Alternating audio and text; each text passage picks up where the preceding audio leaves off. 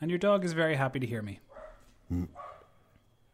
Indeed, I've noticed. I listened to the last couple of shows I listened to this week, or bits of them at least. And she does figure quite prominently in quite a lot of the shows.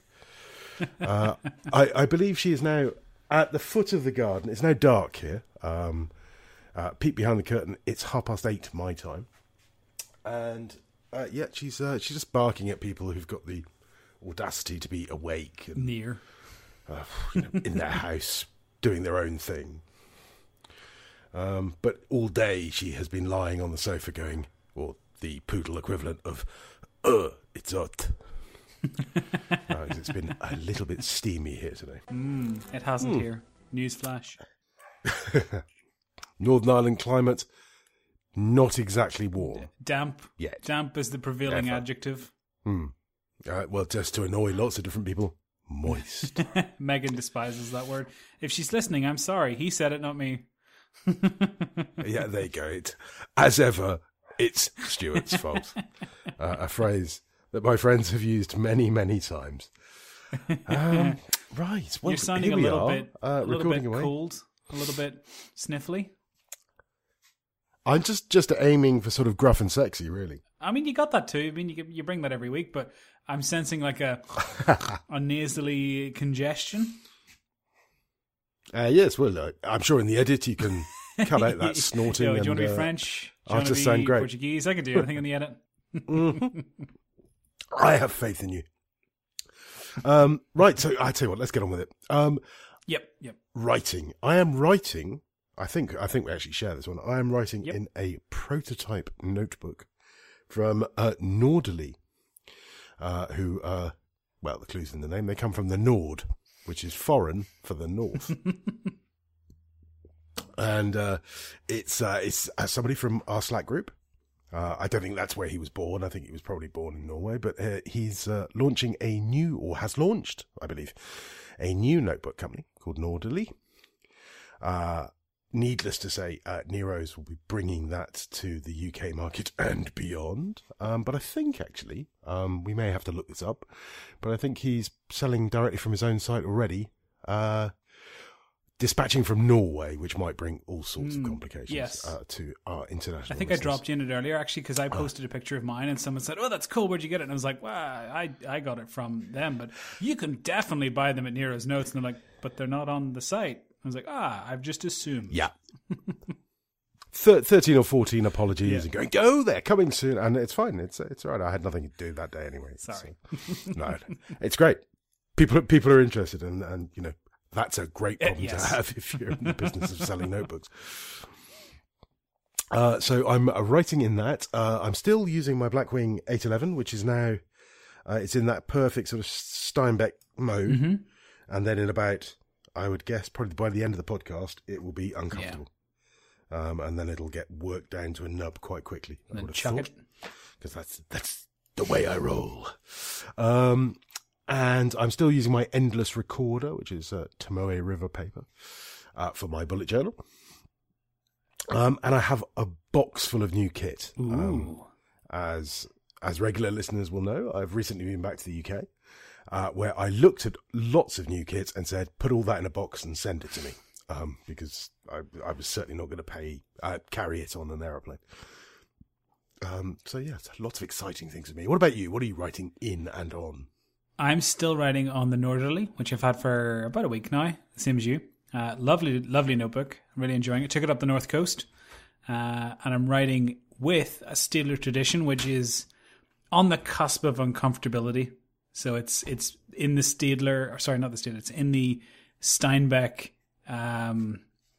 area. You know, it is beyond, I think, proper Steinbeck stage and into uncomfortable territory. But it'll be used up, and I've been kicking this one around for a couple of months. I just need to use the thing and finish it.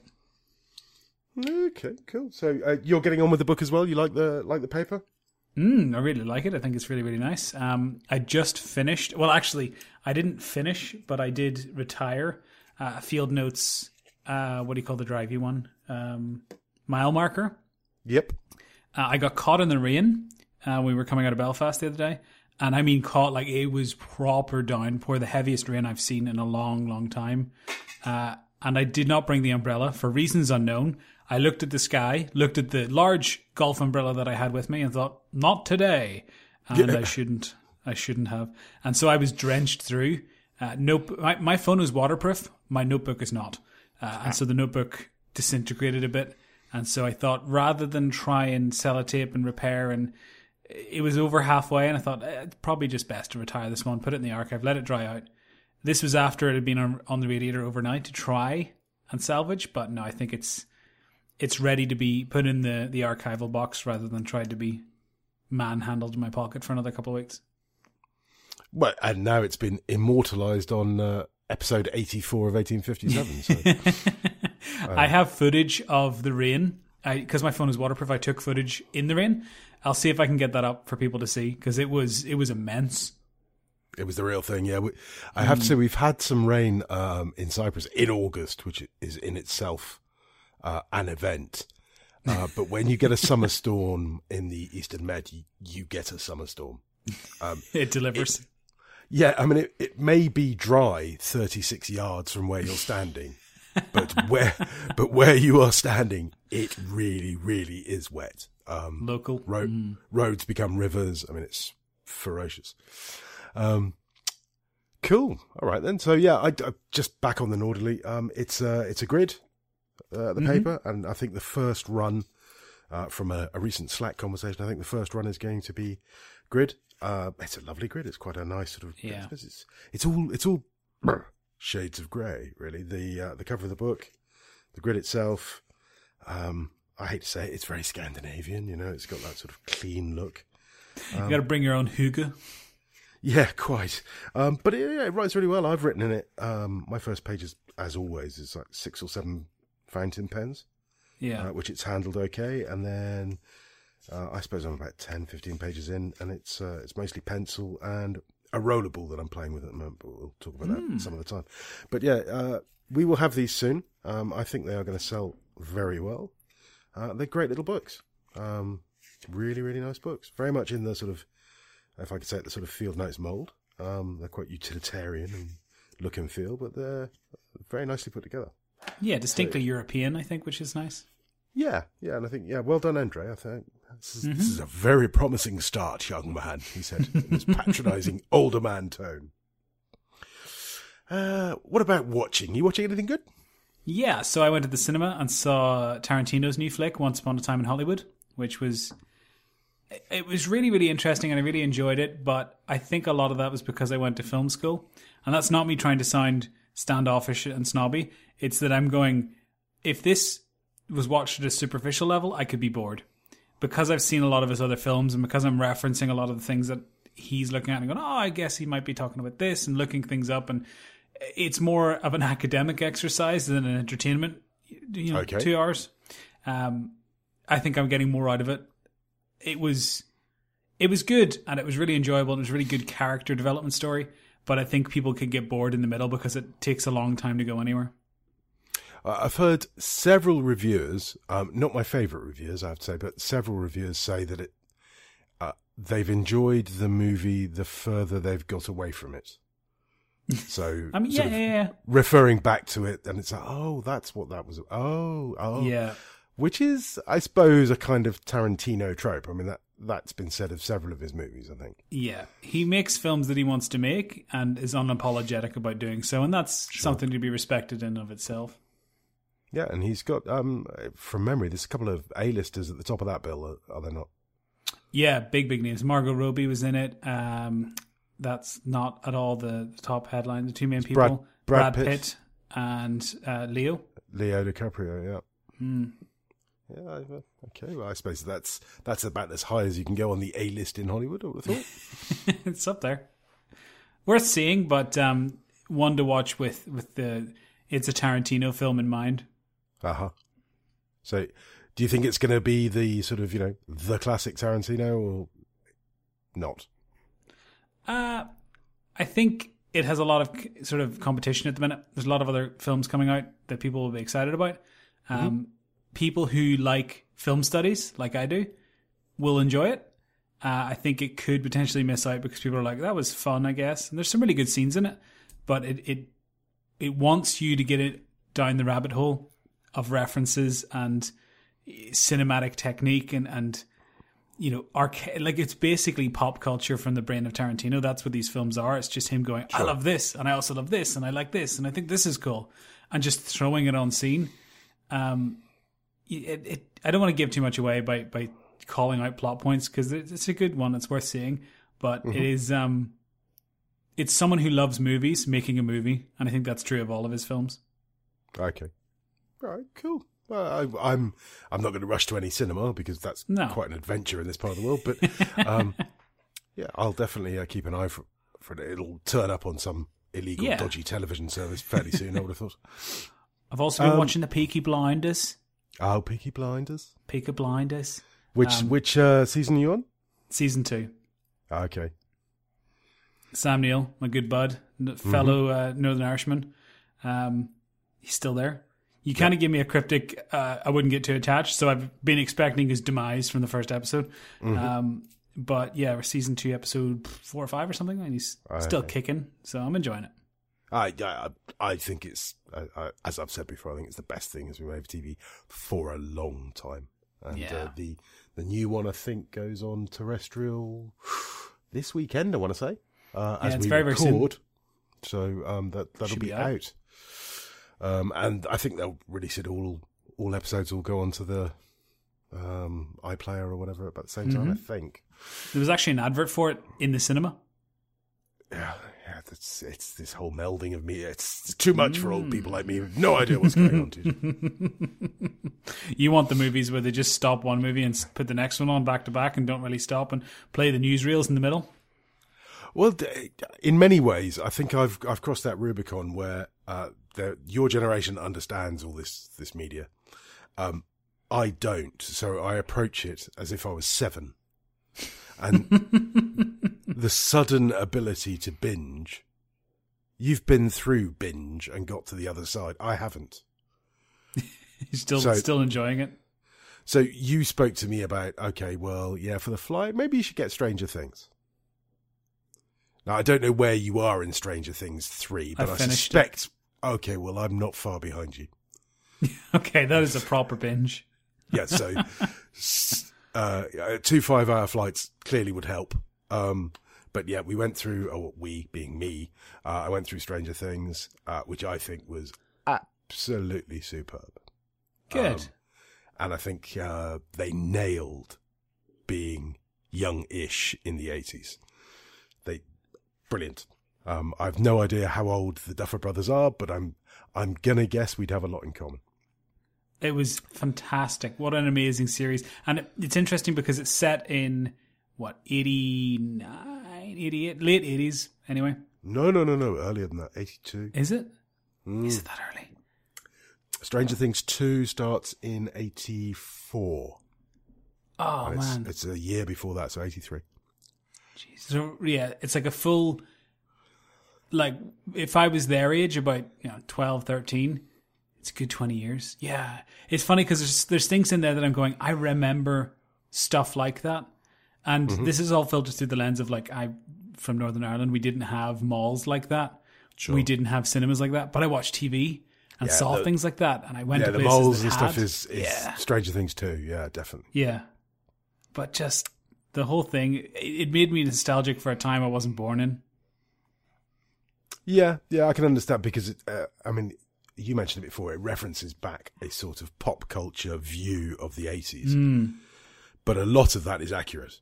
I mean, I would have been, in 83, I would have been 13. So it Spot really, on. Yeah, it's hit the nail on the head. And there are songs that I heard. I thought the music stuff, which again you'd mentioned, at the beginning of the season was incredible. And then the writers just got all excited with themselves and forgot about some of the referencing. And so the music references sort of tailed off towards the end of the season, which was fine because the narrative was really moving on. I mean, it's brilliantly written. It was brilliantly shot. It was fantastic. I think Stranger Things 2 wasn't as good. And then what do you think? What do you think currently of the third? I listened to somebody else talking about this on a podcast, and I don't just want to reproduce what he said, but I think he got it absolutely right. There was John Syracuse who was talking about it.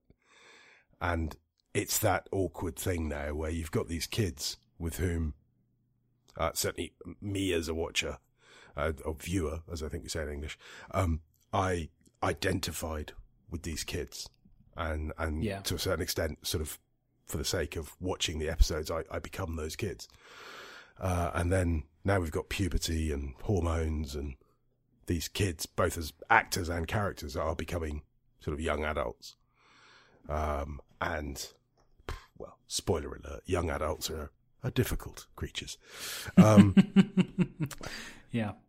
And it's difficult then, I think, to intertwine the narrative with all that's going on. I mean, there are some references that still have me absolutely sort of transfixed. There's the, again, it's not a spoiler, I don't think, the snowball. Do you remember the snowball, which I think is the end of 2 or the start of 3? The dance? Yeah. Yeah. When Dustin gets a dance with Nancy. Yeah. Okay, every male of my generation was secretly cheering when that happened. See, I'm looking at that going, that's just like Back to the Future 1. Yeah, and the reason it's like Back to the Future 1 was because Back to the Future 1 had every male of my age cheering. That's just how it was for us. Yeah. And I wasn't particularly geeky, but nevertheless, I was still, oh dear. And I found myself lusting after Nancy, and I'm nearly 50. There's all sorts of weird crossed lines now, because it was the 13-year-old me that was lusting after Nancy. Just to be clear. Yeah. But, for any authorities listening in. Exactly. That was brilliant. It's really good. I'm enjoying it. I suspect that as I get to the end of 3, it won't be as good as 1. But nevertheless, it's very, very, very watchable. I suppose you're in the unique position and the nice position of being able to watch it as a trilogy. You know, you're not watching one season, then waiting, then second season, then waiting. Sure. You're watching the 3 as a cohesive. So instead of judging it on the basis of seasons, judge it as an arc. Indeed. Much like you with Peaky Blinders, you're going to see a huge progression as you follow that through. Because I think there's 4 seasons already. Is it the 5th one that's coming out? Yeah, the 5th one's coming out. And it's already jumped. Like the first to second season is a 2-year jump. So that was substantial already. I was like, oh, okay, here we go. Oh, right. Okay. Yep. And there's more of that to come. So, brilliant. Brilliant and terrible, because I'd sort of got to a place where I'd, started cancelling subscriptions left, right and centre. And I've got a feeling the Netflix one might be coming back. Scoop. And then this afternoon, in fact, as the heat got, hot, he said, I thought, I'm just going to watch a movie now. I'm going to sit under the fan with various and sundry doors open, trying to create a breeze, and watch a movie. And one of the movie channels that I have is showing Star Wars, all of it. All of the various wars of Star. Yes, in various and sundry orders. And because I've got the sort of playback thing, I just went straight to yesterday and thought, okay, let's pick one rather than the one that happens to be on. And I wasn't sure if I'd ever watched The Phantom Menace, watched it properly. So I did. Yeah, okay, Best part of that film is the music, Duel of the Fates, that is at the end. This is not a spoiler alert because this film's like 20 years old. At the end where Darth Maul is fighting Obi-Wan, there's an amazing piece of music that comes on that is... It wasn't an original song because it obviously came with the prequels, which were much later than the original Star Wars songs, but it is one of the most iconic pieces of Star Wars music ever. It's very big. I'll not sing it, but you'll know the one I'm talking about. Sure, I do. Because the fight itself is a little bit anticlimactic. Yep. It's, there's the bad guy has got a special light, if anybody hasn't seen it, it's got a special lightsaber that sort of goes 2 ways. And he's fighting 2 good guys. Eventually his little lightsaber gets broken in half, but then he kills one of the good guys. And then in a very sort of contrived and uninspiring way, the other good guy kills him. And I don't know, I just felt it really lacked suspense, and it was just... Have you seen Solo? A Star Wars story? No. It's on that whole sort of series, and I resisted the temptation to sort of close all the windows and lock my wife out and say, right, I'm going to watch movies for 14 hours. But I have to say, it's one of those things. If Margaret was away for a weekend, I suspect I would do that. I'm going to watch the whole thing all the way through, just to say I've done it, I suppose. But no, I am going to watch Sailor because I've heard sort of mixed reviews of that as well. Okay, fair enough. Cool. But anyway, that was watching stuff on TV is most unlike me. Listening. Well, because I was travelling and I was away and I was having to do real worky work, I got quite sort of snowed in my podcasts. And of course, when that happens, that's instantly when people start recommending other podcasts to you. So I listened to one that Teresa from the Slack pointed me to, which is called Bartender Journey. And the particular episode was about Marie Teresa rum, which is made in Venezuela, of all places. As you may gather, it's alcohol, therefore I'll drink it. But rum is not necessarily at the top of my list. But this was a fascinating story, and a sort of little insight into Venezuela, which is at the moment has got. I wrote some stuff in my notebook about this. I think the official inflation rate is 150,000%. That's not ideal. Which I can imagine might be a little taxing. And here we go. The opposition would claim that it's actually realistically more like 2 million%. When in a restaurant, you're recommended to pay course by course because it will get appreciably more expensive by the end of the meal. Oh, what? So that's... Oh, dear. Yeah, that's something that I'd never really thought about. That's crazy. Can I prepay? Can I do like a buffet system when I pay now? Exactly. But yeah, it gets a little bit sort of inside baseball about the making of this rum and stuff, which, I like alcohol. It's fine. And then they started talking about how they were reaching out to the criminal classes, to people in jail, people who've just been released from jail, gangs. And this company had started employing these guys, and then it combined in with one of my great loves, which is rugby. And they were sponsoring teams, and in fact, the sort of last 4 championships in Venezuela have been run by the sort of convict rum team, if you like. And it was a really positive and interesting podcast. So that was great. I discovered that, which I enjoyed. And other than that, all my usual suspects. What about you? You been listening to anything good? Yes. So Dinosaur Park was the first podcast I was listening to. And then Dinosaur World. And then I just finished, literally this morning, Dinosaur Universe, which is kind of like the third part of that strange role-playing system podcast. Fantastic. Never has a podcast or an audio contraption made me smile and laugh so much in public. I look like a crazy person on my way to work. 3 people have separately mentioned to me that I must be either speaking to someone or listening to something very, very interesting or funny, because I look insane walking between the train and our building because I'm just grinning or laughing, which is a good... Fantastic. Something good to say. And this is, again, not for everyone. Sans Pants Radio, but it is really, really good. If you listen to it and don't like it, don't keep listening. If you listen to it and giggle, there's loads of it and it's fantastic. Excellent. Oh, music, by the way. I've been listening to some new music that somebody, and I forget who, pointed me to. It's by Anna of the North. Not Nanook. Potentially, I don't know. I literally typed that into my Apple Music search bar, and it came up with a whole load of singles. And I was just listening to one before we started recording, and it's sort of electronic pop type vibe. But yeah, I was quite taken by it, so I'll listen to some more of that if my dog ever stops barking.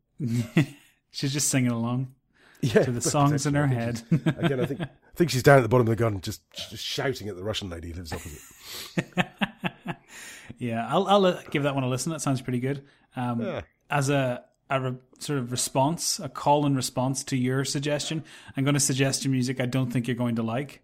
Okay. Gee, thanks. The band is called Master Boot Record, and it's essentially chip metal. Of course it is. Which is so... did you play like a Commodore 64 or a Super Nintendo or anything like that when you were younger? Yeah, I had a Commodore 64. Yeah, so you know the kind of the sounds that one of those would make to the sound chip would generate tones and things like that. Imagine that with heavy metal. Okay. Yeah, master boot record. Just sticking on. That. Yeah, it's all kinds of interesting, and I stumbled across it by accident and was thoroughly impressed and had it blasting from my office yesterday afternoon while I was finishing some rather boring things, and it really kept me going. This is another one of those. Listen to the first part of the first song. If you like it, it's all very similar. If you hate it, just stop. Don't do yourself a disservice. It's not going to get better. Right, you are. I have to say, it sounds weird. I'll give it a go. Reading. You reading anything good? Yeah, I'm reading a real book for a change. And it's a book that I actually hokied it out from a pile of books that I've not yet built a bookshelf to house. Because I was looking for a different book. I didn't want to read this book, but it's the second best version of the book I wanted to read. Which so is the book I was looking ironic for, when you read the title. Yeah. So the book I was looking for was my copy of Meditations by Marcus Aurelius, who's a Stoic philosopher. Indeed. I was looking for that because I wanted to read up on a few things that I was thinking about. Couldn't find it for the life of me. Don't know where I've put it. So I'll probably end up buying it again because I've looked everywhere books are housed in this house and I can't find it. But in doing that, I found a book called The Obstacle is the Way by Ryan Holiday, which is essentially a distillation of Epictetus and Marcus Aurelius and several other Stoic philosophers. And so it's a little bit like the poppy kind of self-help version of, Stoicism. Mm-hmm. But there's some really, really interesting and useful things in there, and it's a good book that I've enjoyed reading before. This is probably the third time I've read it. It's not quite what I wanted. I wanted kind of the raw thoughts and feelings and the actual Stoic philosophy, but this is a pretty good amalgam until I buy the other books. Sure, I'm just searching my email because I'm almost certain that I got an email from Ryan Holiday today. Really? Yeah, I think he didn't personally reach out and say, "Hey, Stu, how you doing?" I think he's probably trying to sell me something. I don't know if he's released another book or. That's entirely possible. I think he's done 2 or 3 at this point. Yeah, I think. And I don't know whether I. Yes, here we go. Look at that. The memory isn't going. Stillness is the key. By Ryan Holiday. Well, there you go. #1 best-selling author of The Obstacle is the Way and Ego is the Enemy. And this is the final part of the trilogy. I think it probably says, TJ, if you don't buy this, you'll just spontaneously combust. Yeah, disintegrate. But you can buy it in audio or ebook or physical, and you can claim bonuses, and it's all happening, I'll tell you. So there you are. If you finish The Obstacle is the Way, feel free to get into Stillness is the Key. 9 is the 9. Absolutely. And on the cover is a must-read in our noisy world. So said Angela Duckworth, the best-selling author of Grit. There you are. If Angela likes it, I'm on board. Well, indeed. Yes, you can't argue with Angela, can you? Right. Sorry about that slight tangent. It's just the name suddenly sort of triggered me a bit there. I'm not really reading anything. I've got lots written down here because the 2 books that I started last time we spoke, I think they remain pretty much exactly at the same spot they were then. Bird Box by Josh Malerman, which I started watching the movie and then sort of aborted. Because both my wife and her sister were sort of passing out with boredom. And then Bitter Lemons of Cyprus, which clearly has relevance to where I live, by Lawrence Durrell. And that fella could write. And I'm told it's a seminal piece of work. So I just haven't had time, to be honest. It's all that working stuff. It's bad for me. Yeah, it gets in the way. Right, drinking. Well, nothing what are you drinking? Exciting.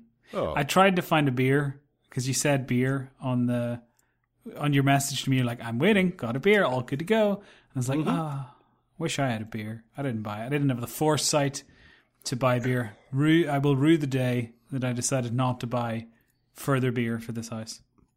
Obviously, TJ, I've got about 600 beers, but clearly I'm a long way away. There's a geographical problem between us, I'm afraid. Indeed, and I've just, as you were talking there, I've just finished my second. It's not a Kio. I'm drinking Carlsberg, the alternate brand here in Cyprus, just for variety this evening.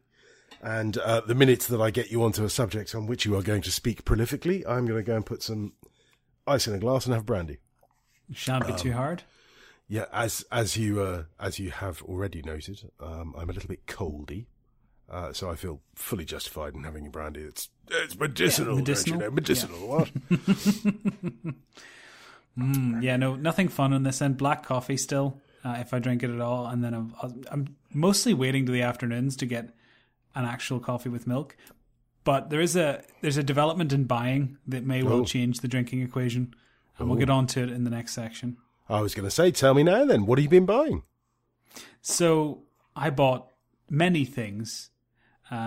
So it was my birthday at the start of the month, and so I got a few vouchers, a few other bits and bobs, which is nice, and thank you to everyone for their wonderful gifts and well wishes. But I had to basically use up vouchers from a large swathe of different retailers. So, and I also had money from work from doing a research thing. And so I was able to get an Amazon voucher. So I had money set aside in different areas. And I was like, right, I need to use all these because if I don't, I'll just forget. And these will just sit in the drawer and I'll never use them. So I went around and sort of collected all the things I thought, right, I definitely need to get that sorted. Let me have a look. Went through.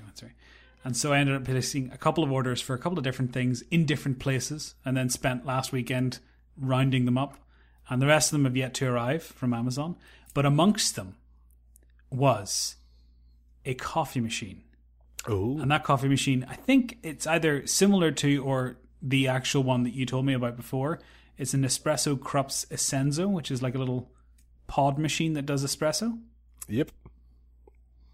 So it uses the Nespresso pods, and it's a little tiny thin machine. It is minuscule, which I liked. And I got a very good price for it. And you can get the capsules from Nespresso or on Amazon, or in fact from many of the local supermarkets here. They do their own little brands for very, very little money. Yeah, for sure. Yep. I think, the Krups one, I've got another one. I want to say Magimix, but I'm sure that's not what it's called. No, I think you're right. I've seen a Magimix one. There are several brands that make them. They're all very, very similar. As you say, what's great about them is it's just a little water reservoir at the back. You can fill it from the tap or a little bottle of water and boom, you're away. And you can have, I've got to be honest, pretty good espresso just sitting at your desk. Well, that was the idea, right? Get nice coffee in smaller portions. So if I want to do 2 shots over milk and froth it, I can do that. But if I just want a really good espresso or a lungo in the technical term, which is essentially an Americano with a different name, I can do that with little pod, which they can be recycled, which is nice to see. And I can kind of just get that quickly rather than faffing around with all kinds of stuff. Because I make filter coffee a lot of the time. Filter coffee is an Americano not. It is not the same. Yeah, no, definitely. So having something quick, easy, and strong is probably quite good for... If I'm going to drink black coffee, I'd rather drink a really nice espresso quickly. Like that was good, I enjoyed that. Rather than a long, drawn-out, this is fine, I suppose, but I miss milk. Well, sure. I mean, another one you can try, 4 weeks next Thursday when the sun comes out, just make a little espresso and just pour it over a glass of ice. See, I've done that before in the past. And ice affogato over ice cream is fantastic. That's pretty cool. It's probably not compatible with 16/8 fasting, but it's pretty good. See, I can see this. It's a later on 9 o'clock, right before I go to bed and just not sleep. I think it's going to change the equation on drinking. I think next time we record, because it's due to arrive later this week, and once it arrives, I'll do lots of nice photos of it and basically dive in deep and get all the different pods and display those pods artistically and all that nonsense. But I suspect next week when we record, it'll be, oh, I'm drinking espresso, of course, from a tiny cup with my pinky finger extended. Oh, we can have a cup off. I think we only brought about 30% of our collection here, so we've only got about 16 sets. Of espresso cups, or? Yeah, just be careful with espresso cups, they breed. Because Meg loves mugs. Mugs of any variety. Yeah, the thing is, your friends, they kind of go, oh, yeah, TJ, he likes espresso. Let's just get him that little pack of 6 there. Oh, look at that. Isn't that cute? Oh, look at that. Nespresso will be saying to you, buy 25 tubes of espresso, which you're going to buy anyway, and we will give you a free set of glasses. And before you know it, you're drowning in the bloody things. Have you ever served 6 simultaneous or consecutive espressos to necessitate having 6 in a pack of 6? Well, this is slightly unfair. I'm married to an Italian. So, in fairness, I've served 24 espressos. Oh, okay. In one go, reasonably regularly, because that's what Italians do. Whereas, your culture, sort of, I suppose our culture, the Celtic one, you walk through someone's door, it's likely to be a cup of tea is going to be offered. Oh, it's tea. I appreciate you're not going to drink it, or a drink, depending on A, the season, and B, the time of day. And I suppose also the company. I mean, I'm more Scottish than Irish, and certainly it would almost certainly be tea or will you have a drink? Will you have a wee one? Aye. Will we have a wee drink? I think I've probably told the anecdote about the first time we went to the tattoo. If I haven't, I will some other time. But the Italians come around for coffee, so they pop around and. It's a really difficult adjustment for me because I'm awful at small talk. I just can't, which is weird for somebody who podcasts, but I just can't be bothered, frankly. And so I somebody says to me, should we go for a coffee? That is a 30-second event for me. So now the coffee is complete. What next? Yes, when I was working in Italy, we would go into a coffee shop. You have a little bit of banter with the guy who's making your coffee. He gives you your espresso. You bang it down. You go back. Boom, done, finished. It doesn't work like that with real Italians, and it doesn't work well with real people. It's me, I'll admit it. But they come round, hey, we come for a coffee. That means they're going to be with you for about 4 days. You can have meal breaks during this coffee. But yeah, no, I think they're amazing. As I said, Margaret and I did not renew our big, all singing, dancing, grinding, super duper espresso machine. Because these little Nespresso capsule things were, they're not as good, but they're not far off. 80-20. Yeah, a lot less hassle too. So that's good. You've got one of those coming, and the next item was on my list, my secret show note, the one you don't get to see, on things I have to ask TJ. Your next item is fridge paint. Fridge update, ladies and gentlemen. Fridge update. It's a new section. Fridge update. How's your fridge? Big, cold. Spot on. That's all we can ask for in these days. Fridge paint. I've ordered green blackboard paint and a duster, like a chalkboard duster. And get this, because of course it exists, the Blackwing of chalk. The Blackwing of chalk. Favoured by mathematicians and physicists worldwide. I'm not even kidding at this point. This is not in any way facetious. There is a Blackwing of chalk, and I have ordered some, and I might do a video on it, but mostly I just wanted some. Well, tell me more about the Blackwing of chalk. Well, you don't know yet because you haven't got it. I don't know. It's calcium carbonate. It's very, very fine. It's very, very smooth. That's all I know. And this is going to be given to Meg, and you're going to stand sort of above her and say, do something artistic now. Do something exciting. Or I'll imitate The Simpsons and make her write, I will not write on my fridge 500 times on the fridge. Oh, that might be quite cool. A sort of, like manuscript sort of thing going on. Oh, yeah. Black letter, who knows? Since you've been talking about your fridge paint, which admittedly I think was only a couple of weeks ago for us in recording world, I have been kind of obsessing about it. Really? Yeah. Look, what if your kitchen was a canvas? You could paint literally everything in your chalkboard white paint. goods and your cupboard, it could all just be a canvas, and you could check. Clearly, I understand that for people with children, this wouldn't work. Well, for people with children, it already is a canvas. Yeah, true. Well, there you go. I spoke. Hang on, let me get to the patent office. I'll be right back.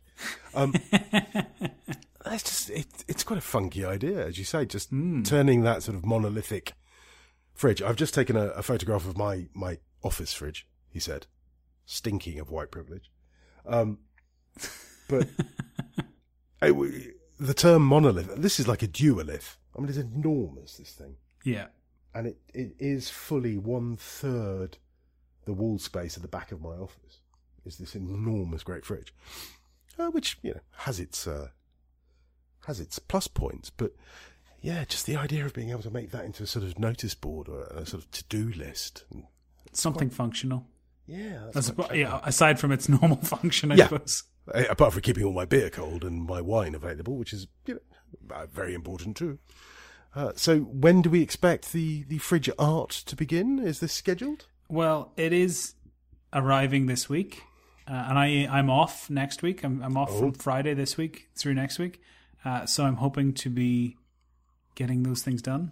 I have another plot point for the next. This is going to be a very long pre-show, but sure.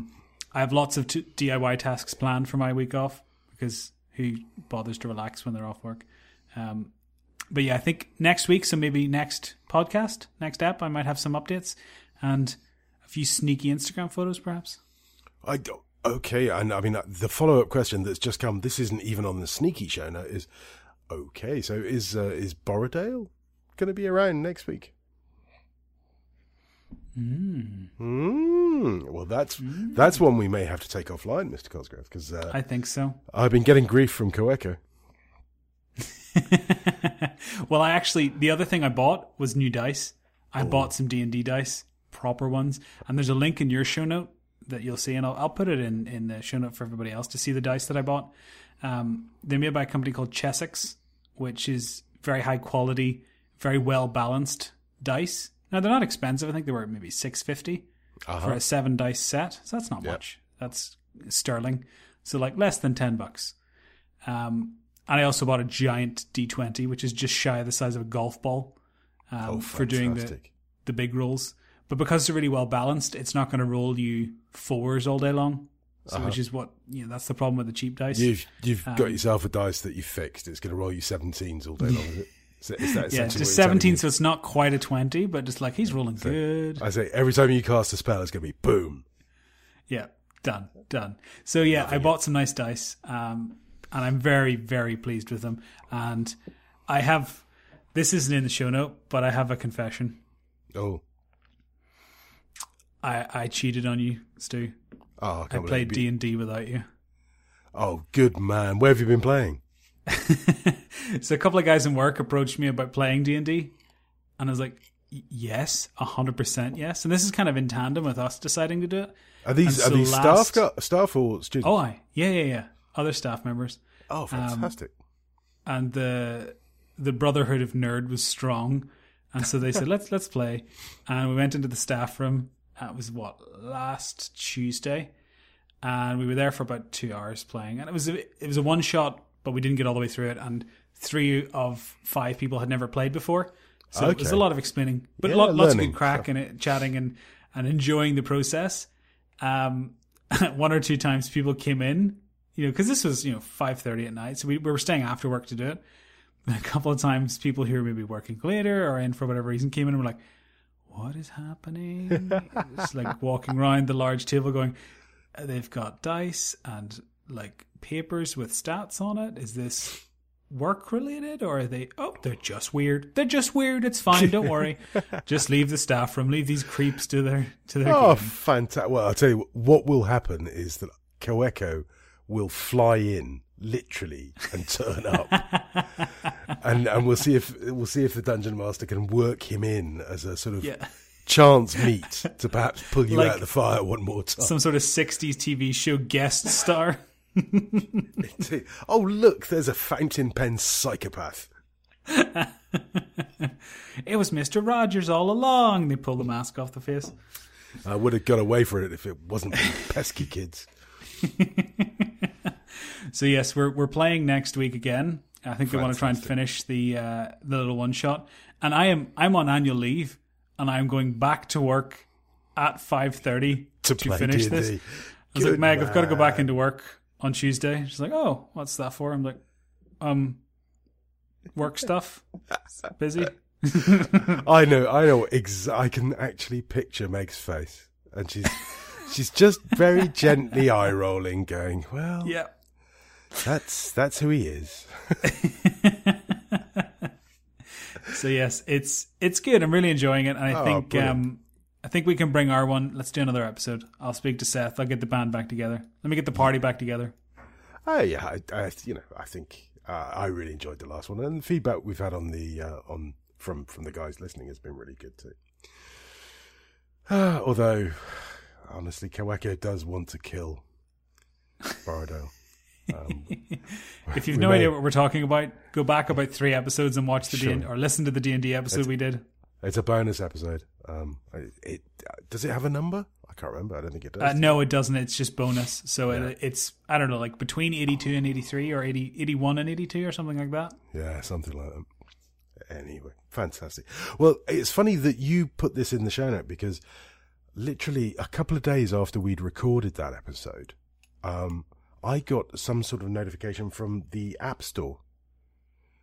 Somebody, and I've got a feeling that it was the guy behind PCalc, which would be Thompson. I could be making this up, and maybe I dreamt this, I don't know.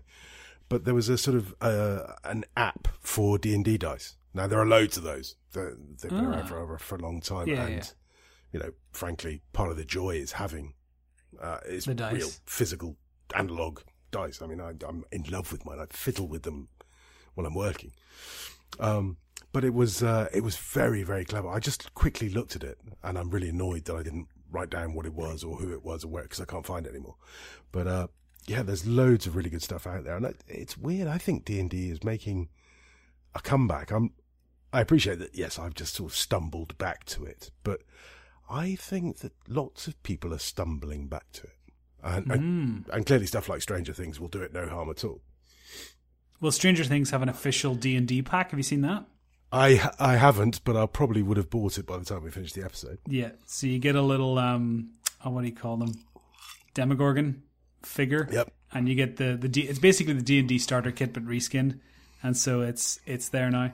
So I think I'll maybe put together a wee list of things, because I think you could probably cobble together a nice D&D starter pack from Nero's Notes things to get you started with a stationery kit. I would say, if you can't, then I'll get them. I'll get them in stock. Fear not. When I'm gripped by an obsession, I am gripped hard. What else do you have on your list? You had a little sound bar on your list there. I do, yeah. I've wanted a sound bar for the living room for a long time. My dad had a home theater set up in the house ever since we were little, and it was his pride and joy. He'd worked really hard to bring this together. Sure. It was basically a second bedroom, but it was where I watched every single movie that influenced the sort of early years of my life. So it's where I saw Terminator. It's where I saw Back to the Future. It's like the place that I remember.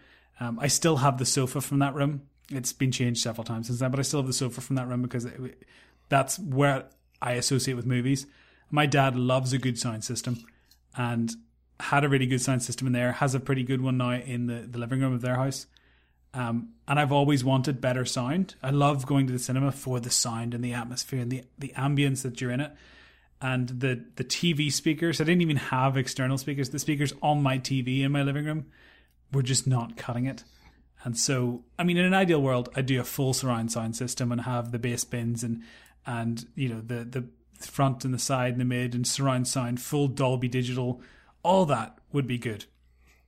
But I have a wedding next year, and my wife-to-be doesn't want all that crap in our living room and doesn't care. She was like, she can't tell the difference between a Blu-ray and a DVD, and has told me thus.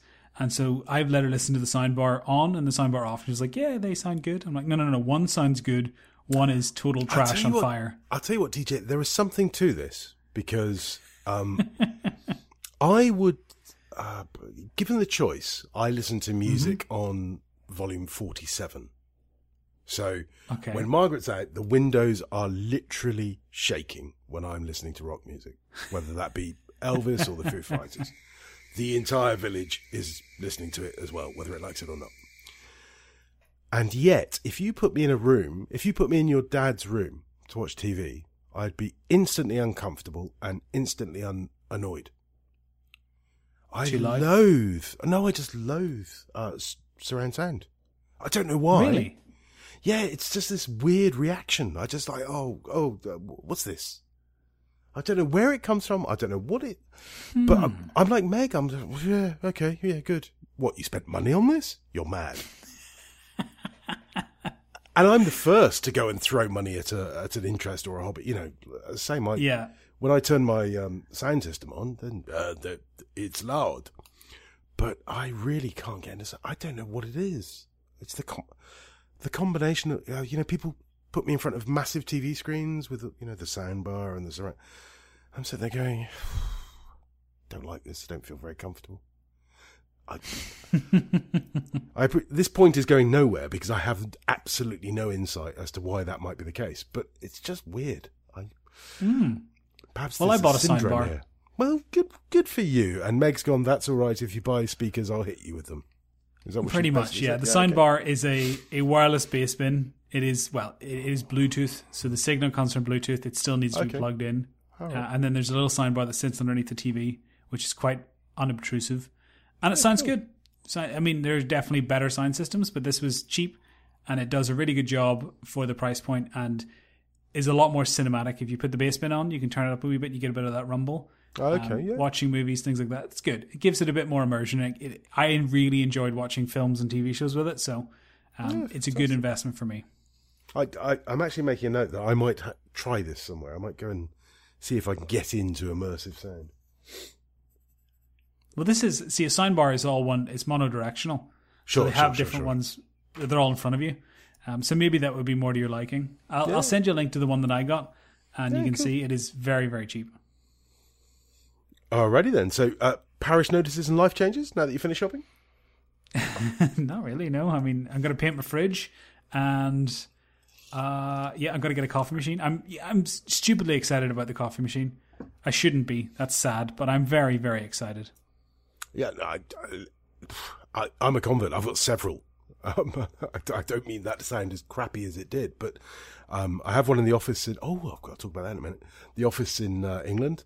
I have one down here, not in my office, but adjacent to my office.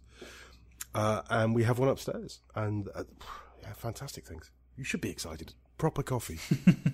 2 proper coffees a day is better than 10 bad coffees a day. Agreed. You should be excited about it. Well, I've got one, and I'm also looking at my glass thinking I've got to put ice in it. So I'll tell you my story, and then I will go and put ice in. So, do you remember Maria?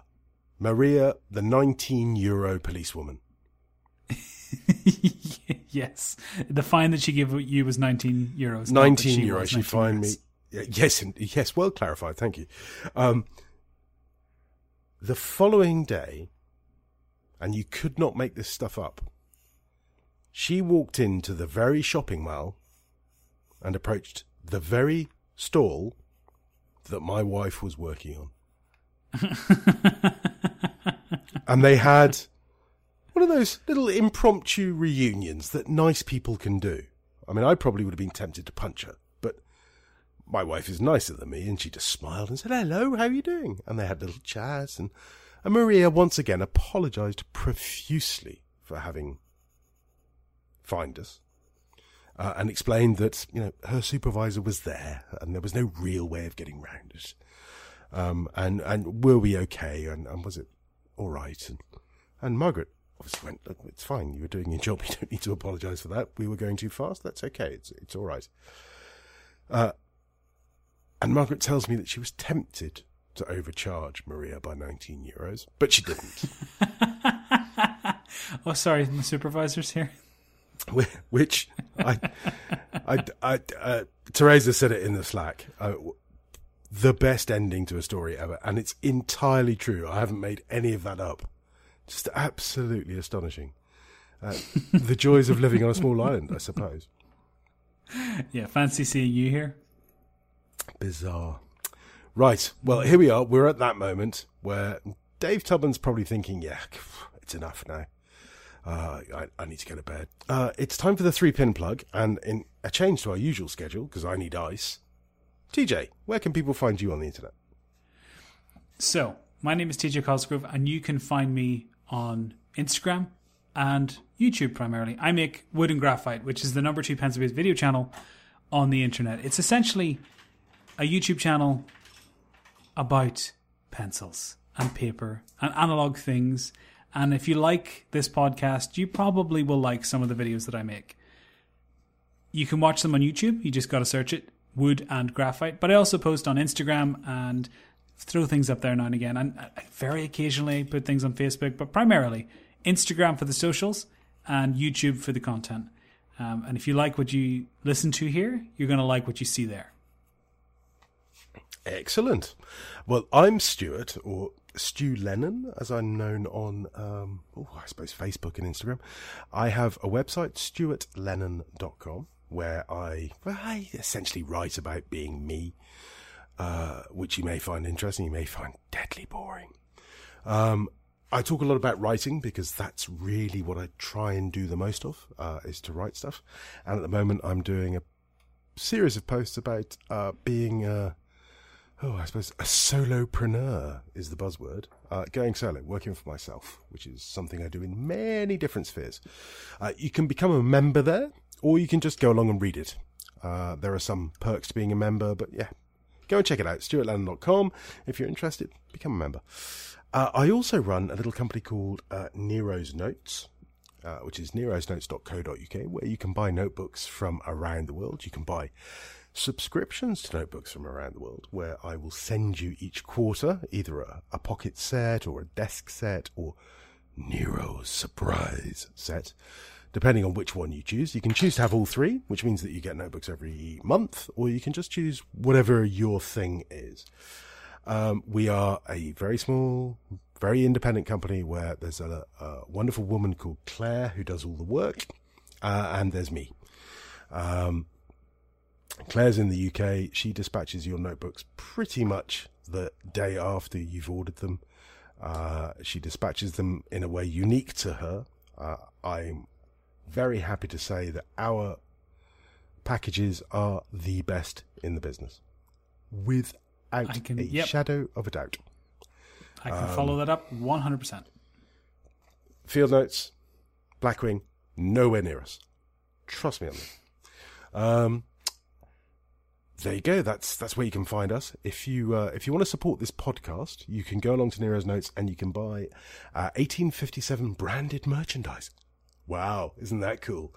When I say branded merchandise, I mean pencils and notebooks. I mean, it's not necessarily that exciting, but it is to us. And maybe we'll do a T-shirt. Maybe we'll do socks. I don't know. Yeah, golf, we might do golf stuff. club covers. Yeah, all those kind of things. We might expand as we take over the world. But if you do go and buy those things, then the profit from them is used to fund the costs of producing the podcast. Mm-hmm. If you'd like to support 1857 directly, then you can do that in several ways. One, you can go to 1857.co.uk and there's a little button that says donate. I'm going to assume you can work the rest out for yourself. You can also just review us on iTunes, which may or may not be important. Nobody knows. But most importantly, you can say to people, hey, maybe you should listen to that podcast. Maybe you'd enjoy that podcast. We do this because we really enjoy doing it. Hopefully you listen to it because you enjoy listening to it. Well, maybe somebody else would too. So that's the end of the 3-pin plug. Okay, we've done 1857. We've done Wood and Graphite. We've done Nero's Notes and stuartlennon.com. But we're also going to do now the 4th pin. Pin number 4. This was an email that we got from, well, it's a bit weird. It's Izod-pen, is that it? I think. Mm-hmm. It's the Capital Pen Show 2020. So, the capital referred to is the capital of A, England, and B, the United Kingdom, London. Where London, innit? All right. Where there's going to be, I think it's penciled in for June or July of 2020, the Capital Pen Show. Now, the easiest way to find out about this is to follow Capital Pen Show, all one word, on Instagram. And the gentleman behind it is Izod_pens, which is, how would you describe it? It's a used pen emporium, I suppose, isn't it? It's mostly about fountain pens. I'm just pulling up Roy van den Brink Budjen, or Budjen, which sounds a tad European to me. He's putting together this show.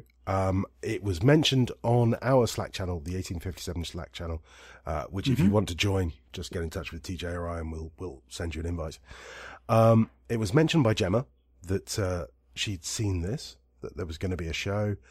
And let me quote directly. The reason for putting on the show is to take the best of the existing UK offering and then add in aspects that are relevant to the wider pen community, including workshops, presentations, exclusive products, catch-up areas, and generally more applicable for the modern pen world.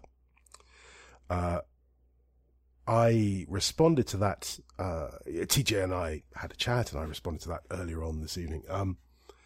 Yeah, fantastic. What a great idea. We really want to into that type of thing. We think that's exactly what this should be about, what the pen community is about, should be about. We've talked about it before, pen shows in the UK. And as I'm speaking to you, the reason that I'm losing my thread is not that I've had too much brandy, although that's always possible. It's that I've actually got a response from Roy to the email. So I'm just reading which bits I want to release and which bits I don't.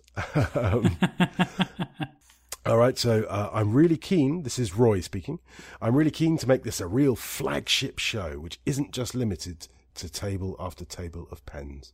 It's going to have workshops, presentations, blogger Q&A panels, etc., etc., etc. I mean, we have thousands of ink colours to choose from, so why make a show and just use one? So he's then told me something which I was about to tell you, but it says, although not announced yet. So I may as well shut up and not say anything else about that. It's very dangerous reading emails live. It is a little, isn't it?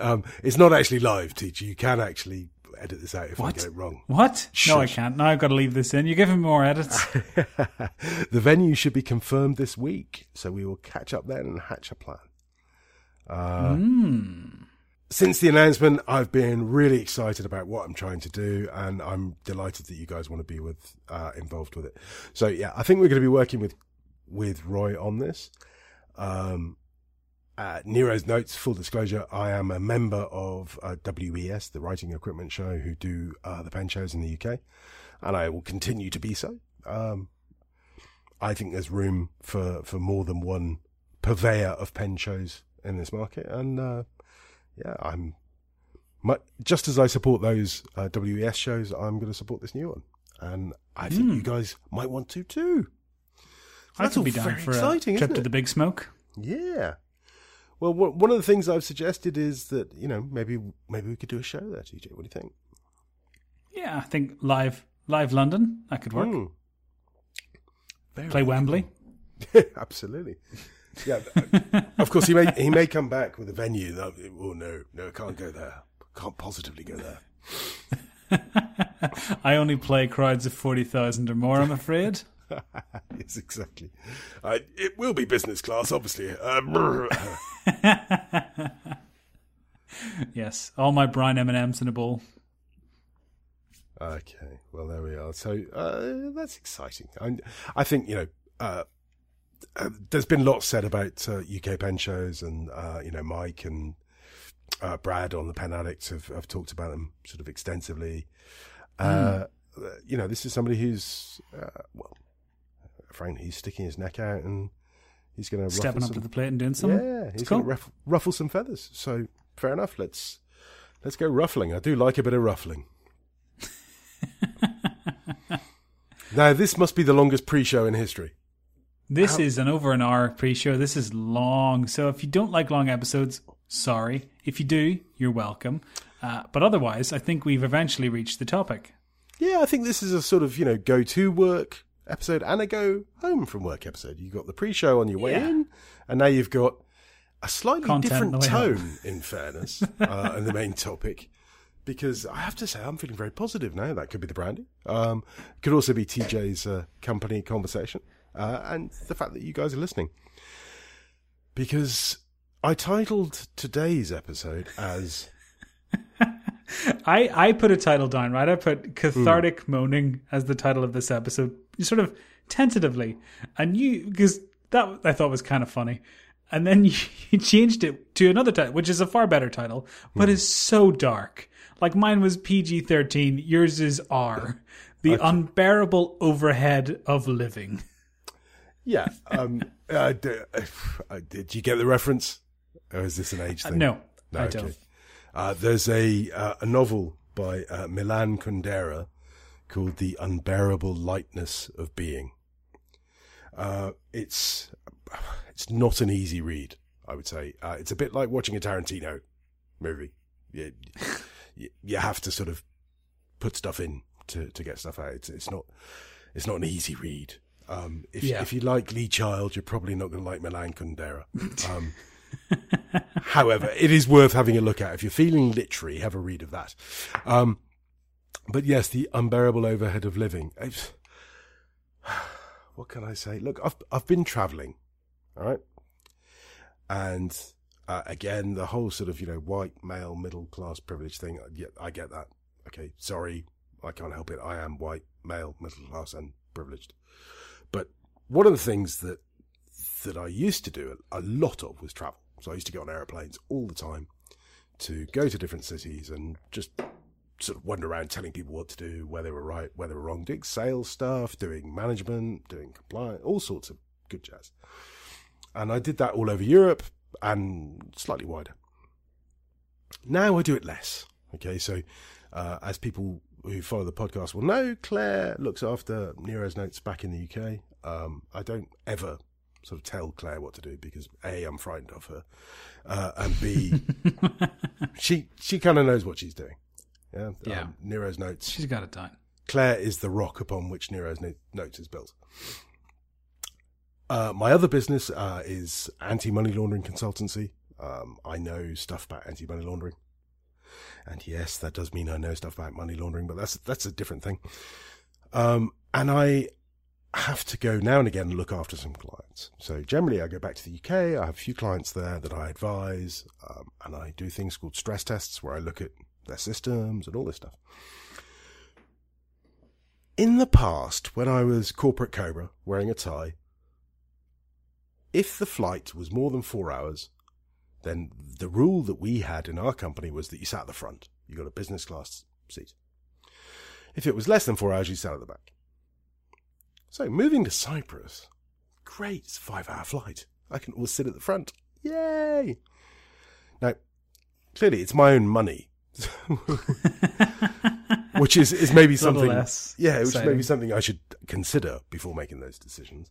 But look, if you choose to fly business class, it's because you quite like the idea of flying business class. I can give you all the arguments as to why it's a very good idea and why it's very productive and very effective and blah, blah, blah, blah. But at the end of the day, it's about, I kind of feel special. But there comes a time, either in life or in your career, when you go, do you know what? This is pointless.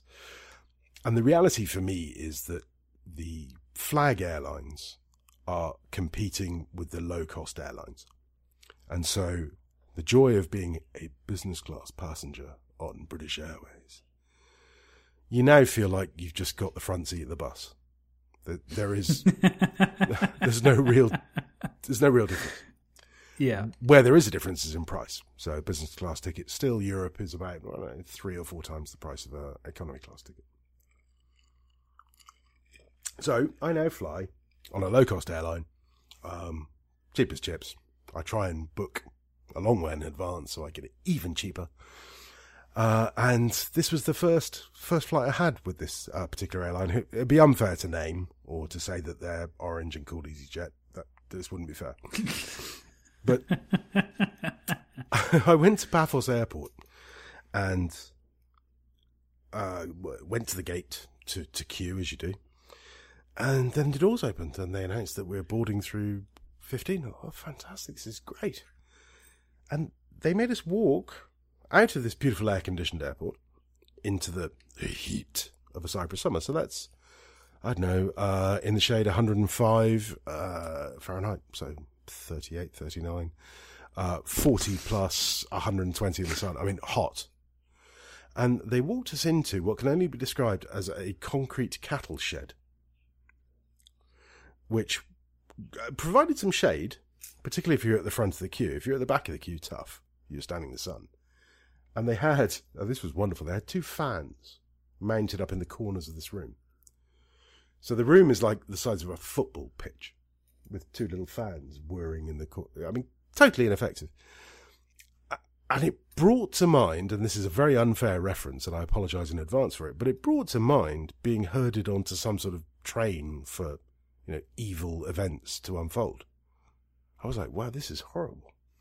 As we were all crammed up together in this little concrete holding pen. I was like, this is awful. And then I looked back and I could see the people actually standing in the sun.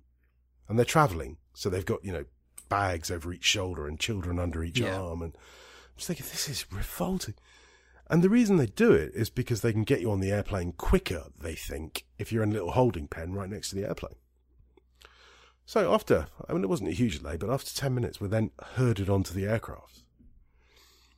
And I really am feeling like cattle at this point. And you get onto the aircraft, and because of the temperature change between the inside of the aircraft and the outside of the aircraft, where the air conditioning vents run along, the top of the seats there was smoke pouring out of them, vapour.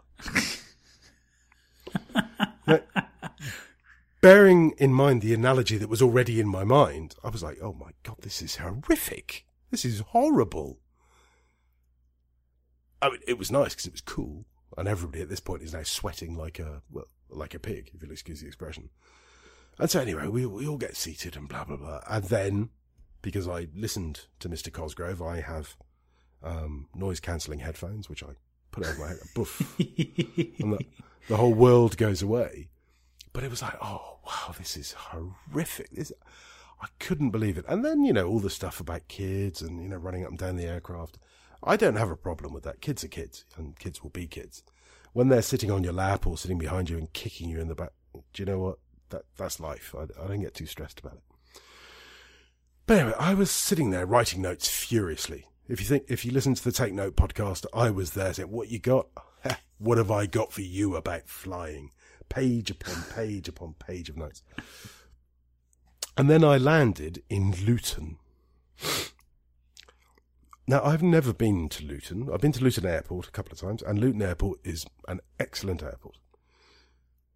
But I'd hired a car for the UK.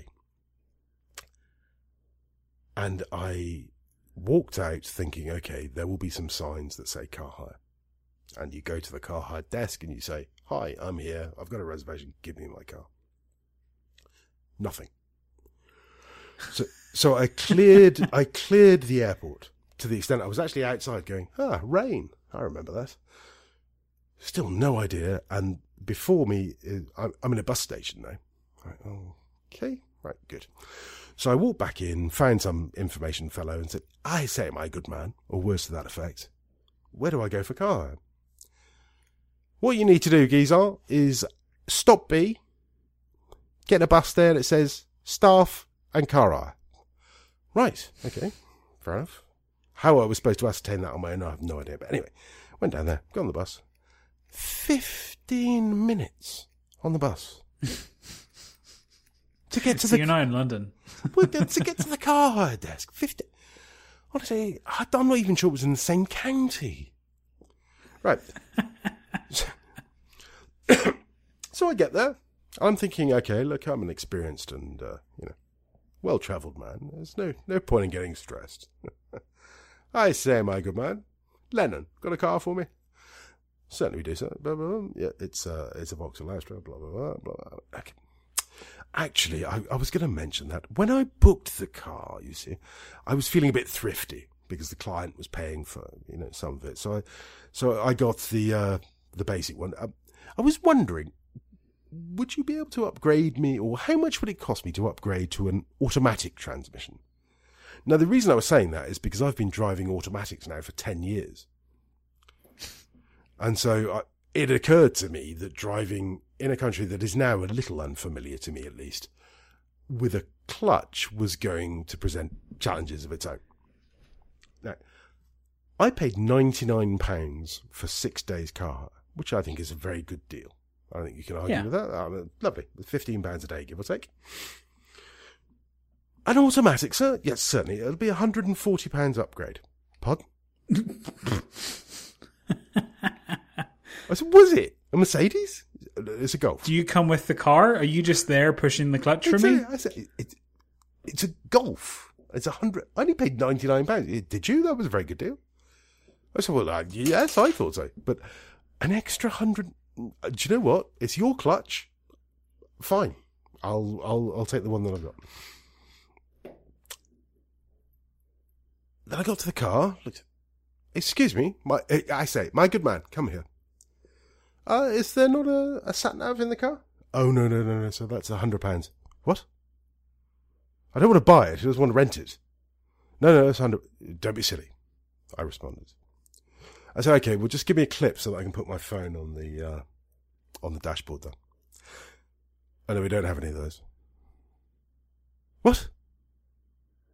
Are you telling me that it's not occurred to you that people might want to put their mobile phone onto the dashboard? I mean, I've been away for a year, but have mobile phones been unadopted in the United Kingdom? Has nobody used them anymore? Okay, call me old and call me the old man shouting at the internet, but really? Surely this is a car, this is a safety thing, is it not? Should there not be a little clip there saying, just in case you're stupid enough to look at a maps thing on your phone, because, I mean, who would do that? Oh, everybody does that. Here's a clip. So I had to go to the service station to buy a clip, which in itself was entertaining, because as I came off the motorway, the car started just juddering and shaking, and it took about, 3 minutes for me to go, oh, clutch, gears, as I bunny hopped down the service exit. Yeah, so RIP the clutch of that car. Well, yeah, if you get a Vauxhall Astra for Europe car, I'm just saying be careful. But look, the car was great. It's just those little things that I used to the experience.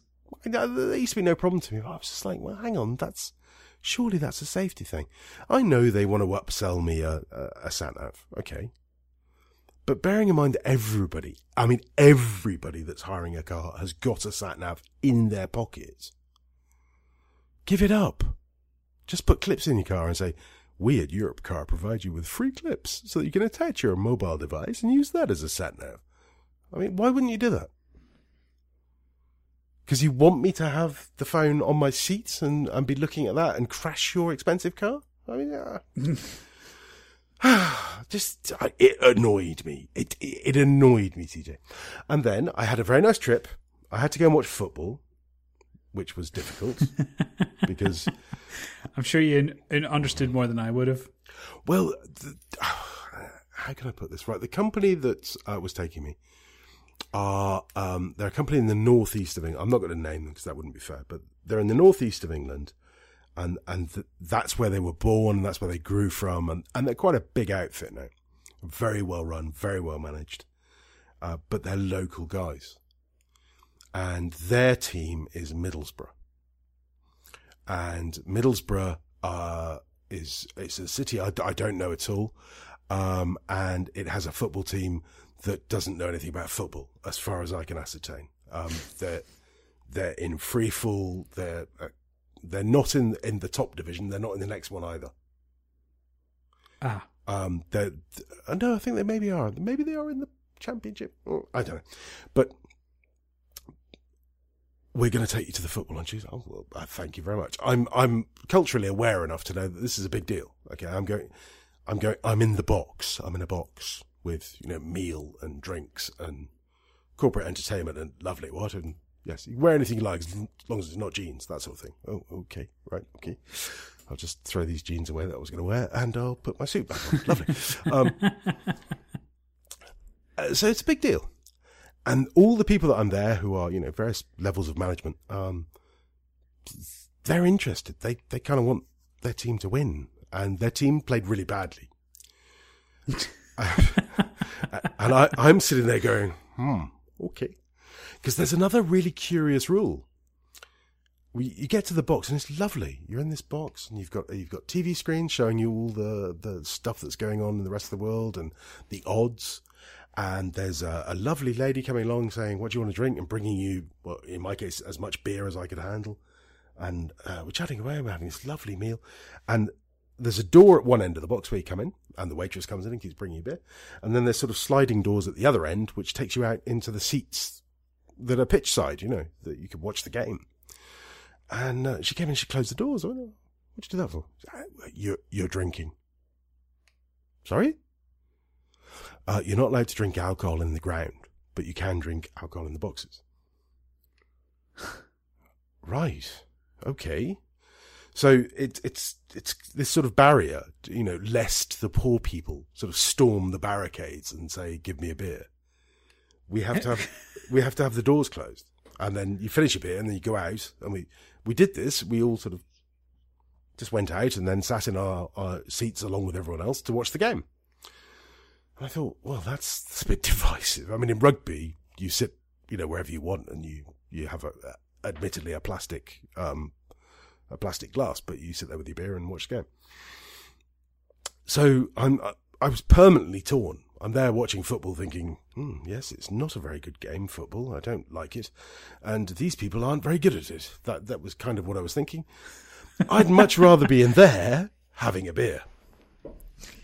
Just going to the bathroom, folks. Back in 50 minutes. How are my hosts, who are transfixed and enthused and completely absorbed in this battle royale going on the pitch, going to feel if I just go in there and drink 17 pints? Okay, I'm just going to sit here and try not to say anything sarcastic.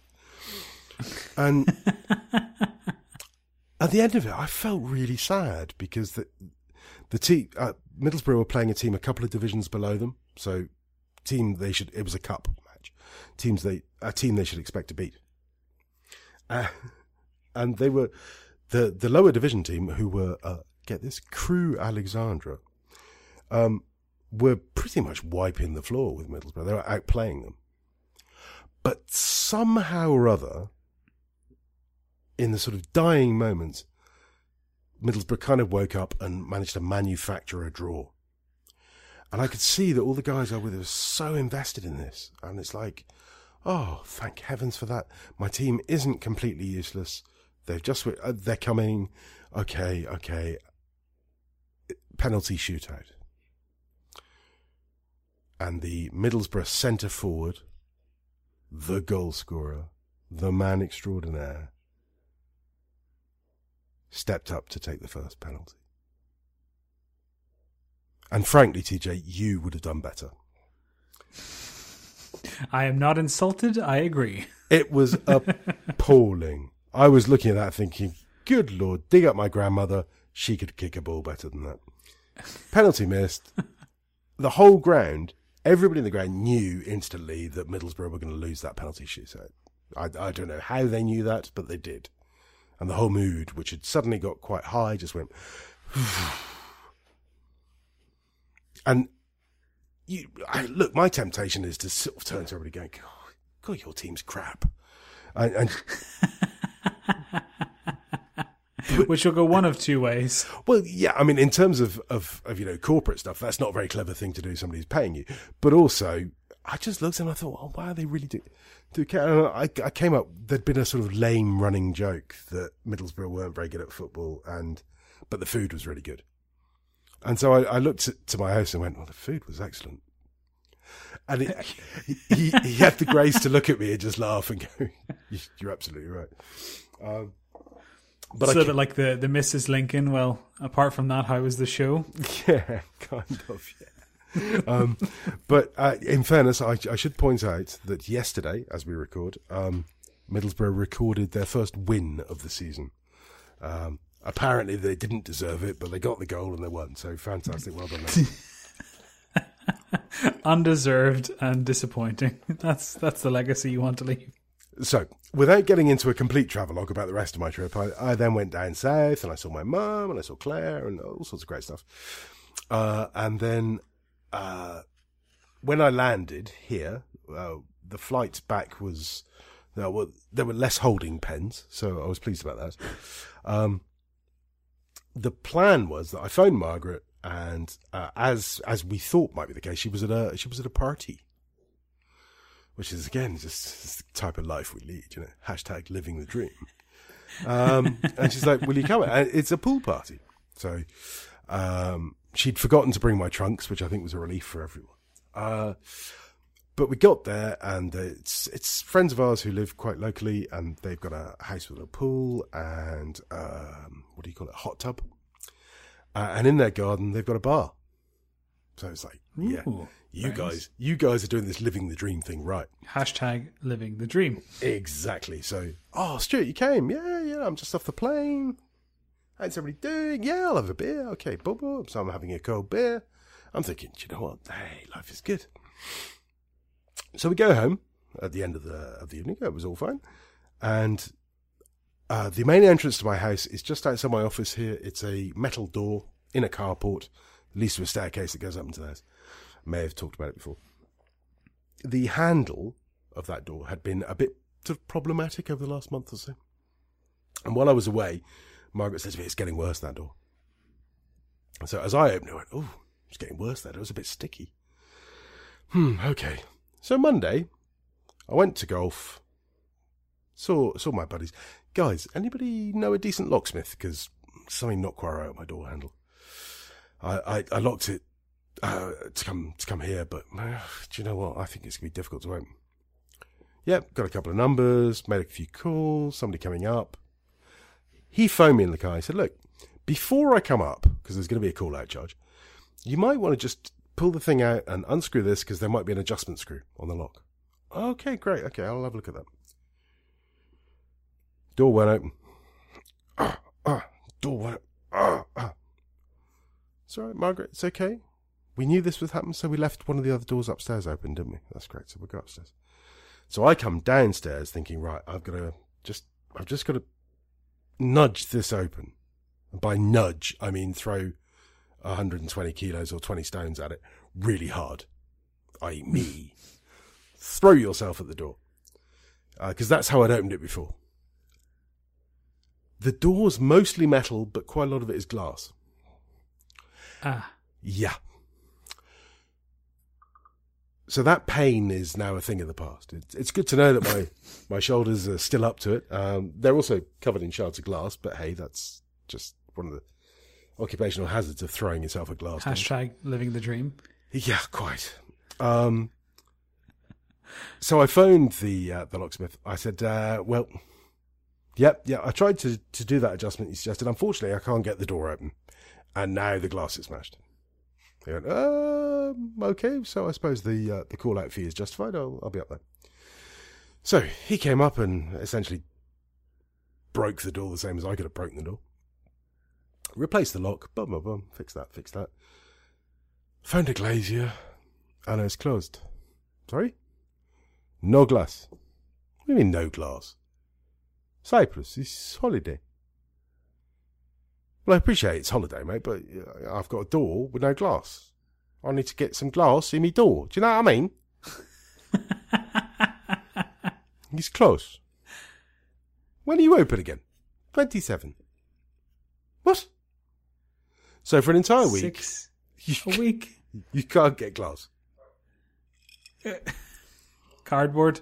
And the guy I was talking to is, again, one of my friends had come up with a number. He's a glazier. So I'd phoned him and said, so you can hear it? He said, no, it'll all be closed, mate. It's a holiday. I can come up and put a bit of plywood in there for you. And I said, well, the outer pane of the glass, because it's a double glazed thing, is fine. He said, well, it's no point in putting any wood there, is it? Give it the same. Right. Good. So you can't organise any... No, mate. It'll be nothing till the 28th, all right? Okay, fair enough, fine. So I actually... This is where drinking so much wine comes in handy. I've got a lot of wine boxes. I broke a few up, and I've done a very nice little patching up job. You'd be proud of me, TJ, honestly. Good. I was just like, oh my God, how can life be so difficult? Just all I did was went away for a bit of a business trip, and come back in chaos. While I was away, last time I went away, there was the Nero story episode. I don't know, whatever, but. We very, very, it was horrible for Margaret. While I was away, things went wrong. My dog got attacked. You either know the story or you don't, but anyway, it wasn't nice. This time, which is nearly a year now, I've worked really hard not to go away as much as I can, because I appreciate that Margaret's going to have loads of anxiety about me going away. So the minute I left, the place burst into bloody flames.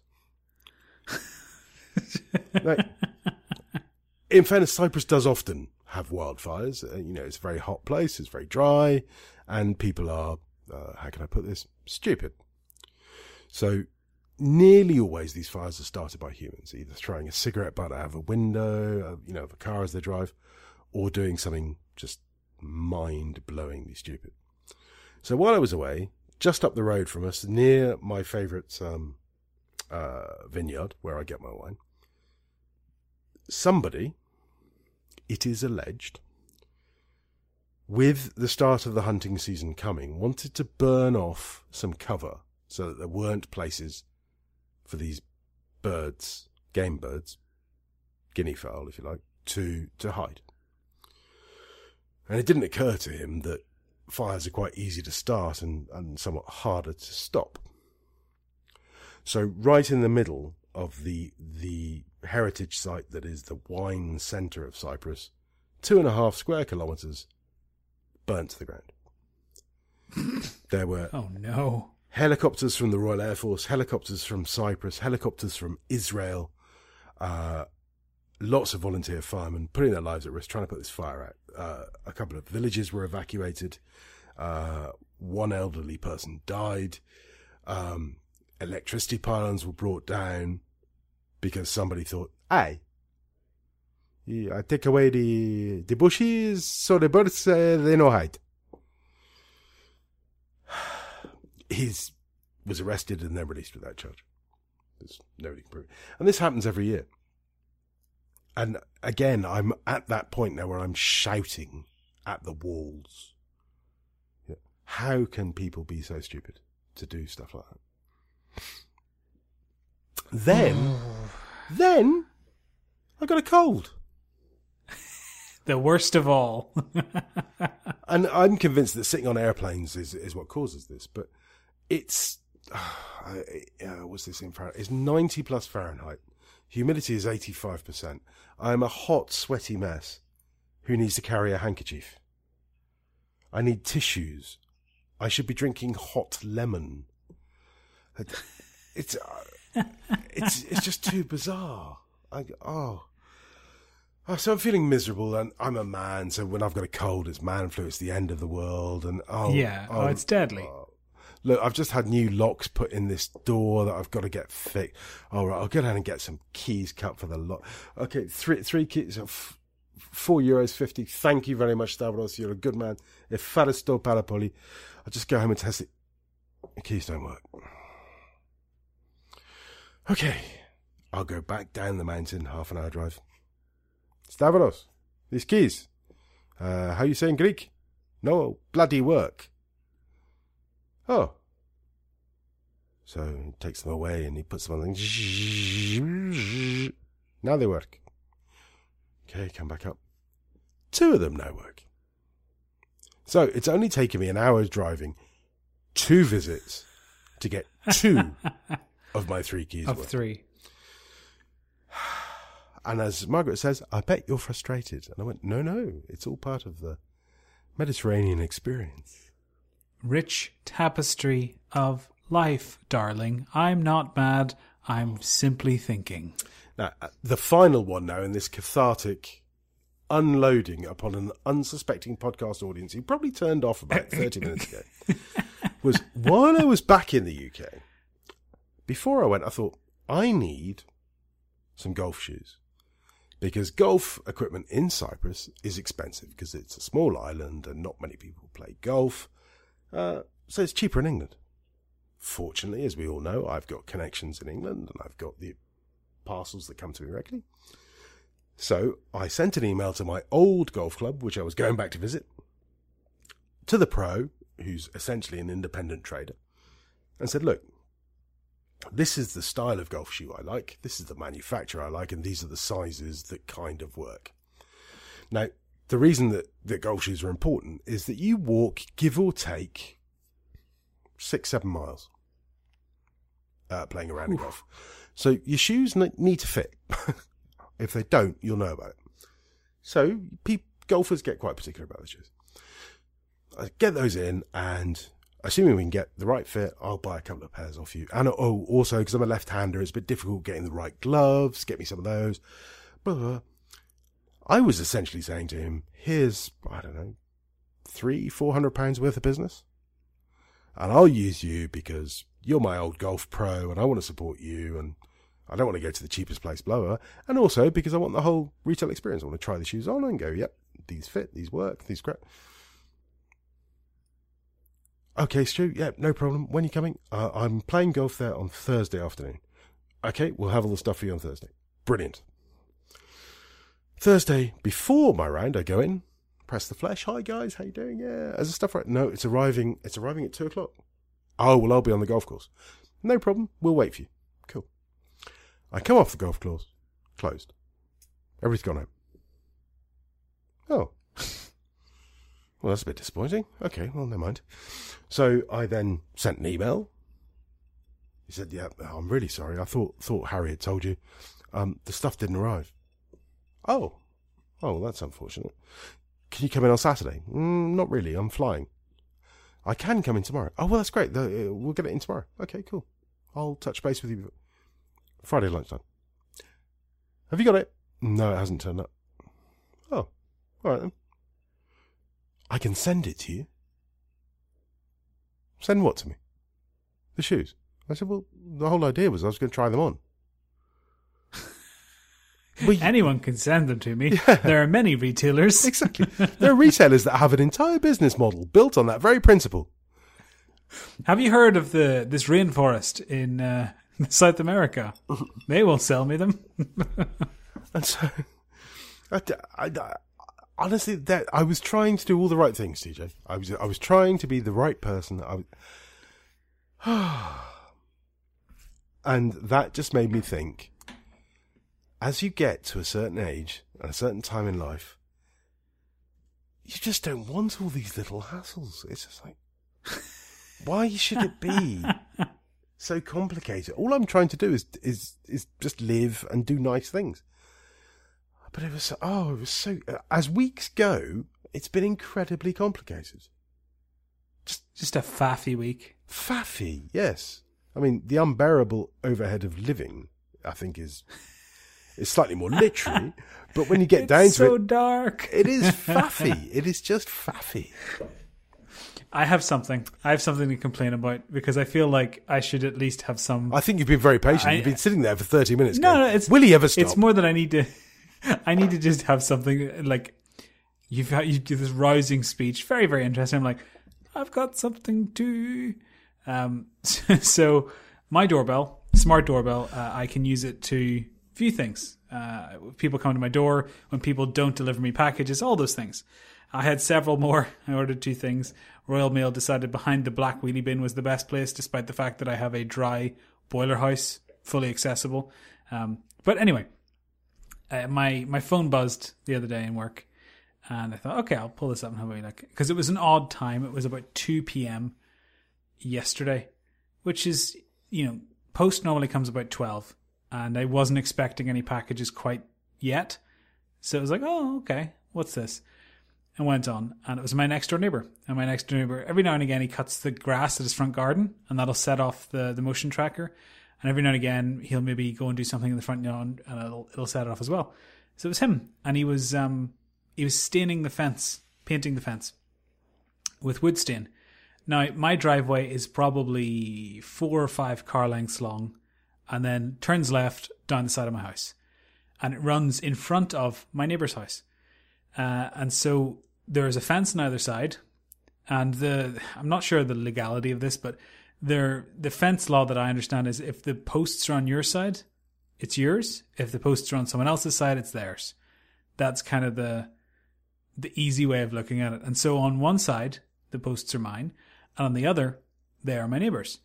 And so he was out painting the front of his house, effectively the right-hand side of my driveway. And he was painting a nice dark stain, looked really clean, looked really neat. And he was painting that. I thought, oh, that's good.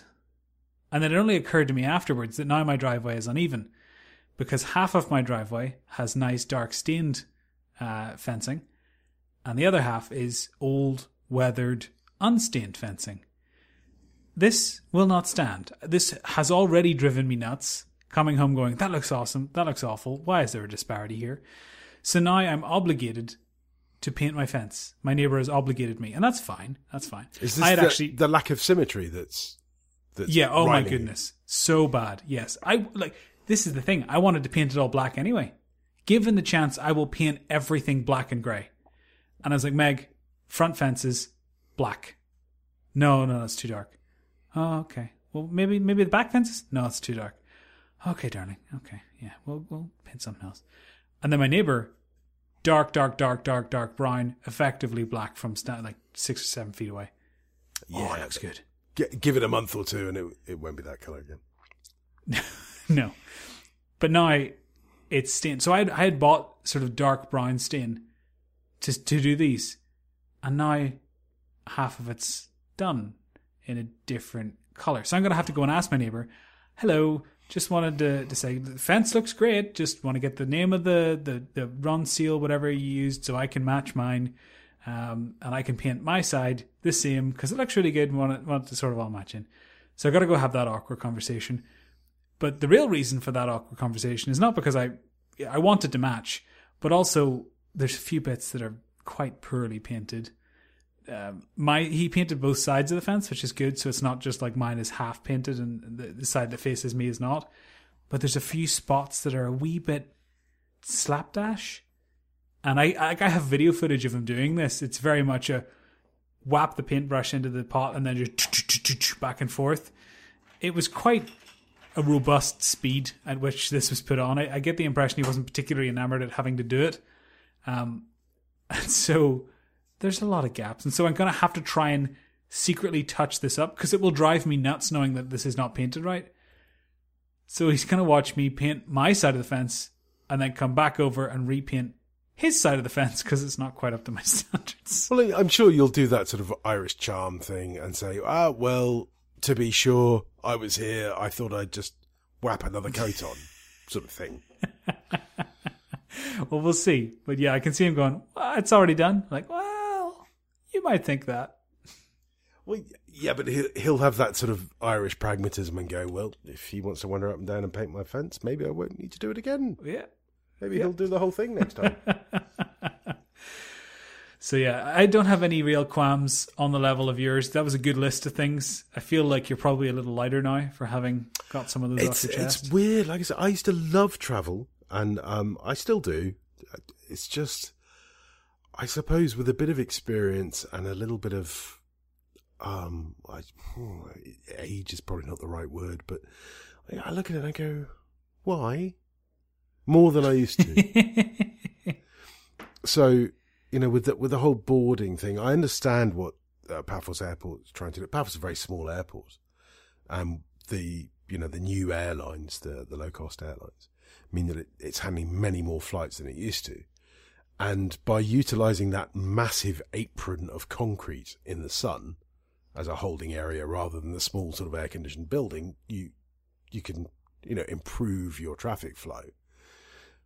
But you're doing it by putting, fee paying passengers out into what effectively looks like a sort of train transport. I mean, it's horrible.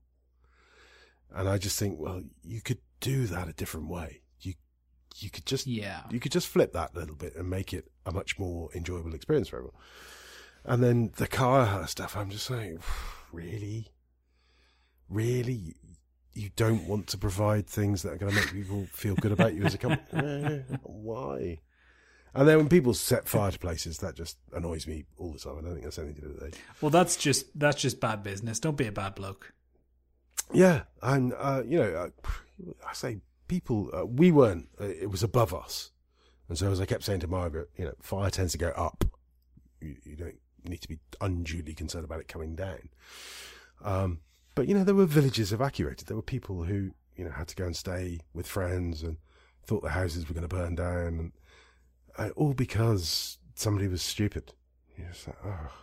And I don't know if you know, but at the moment, most of the world is on fire. There's a cloud over Siberia of smoke that is larger than the European Union. Oh wow! Now that is big. That's a proper big. It isn't cloud. Small. Tenerife's on fire. Parts of Greece are on fire. Certainly parts of Cyprus are perpetually on fire. It's a real big thing. I know the States has had huge wildfire problems, and it's getting worse and worse and worse and worse. And yet, that thing about the European Union thing, the cloud over Siberia, I didn't see that on any mainstream news. No, I've seen a few bits, but not on BBC. Yeah, that's right. Yeah, so half the planet's on fire. Well, that's not really newsworthy, is it? Strange.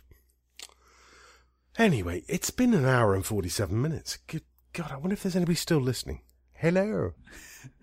Hello, if you're still there, and there's not much point in saying goodbye if you ain't. So, at this point, given that it's an hour and 40... Here we go. 1, Chunky 2, 3, 48 minutes. It remains only for me to say, I've been Stu Lennon. And I've been TJ Cosgrove. Remember to make the past, the present, in the future. This was 1857.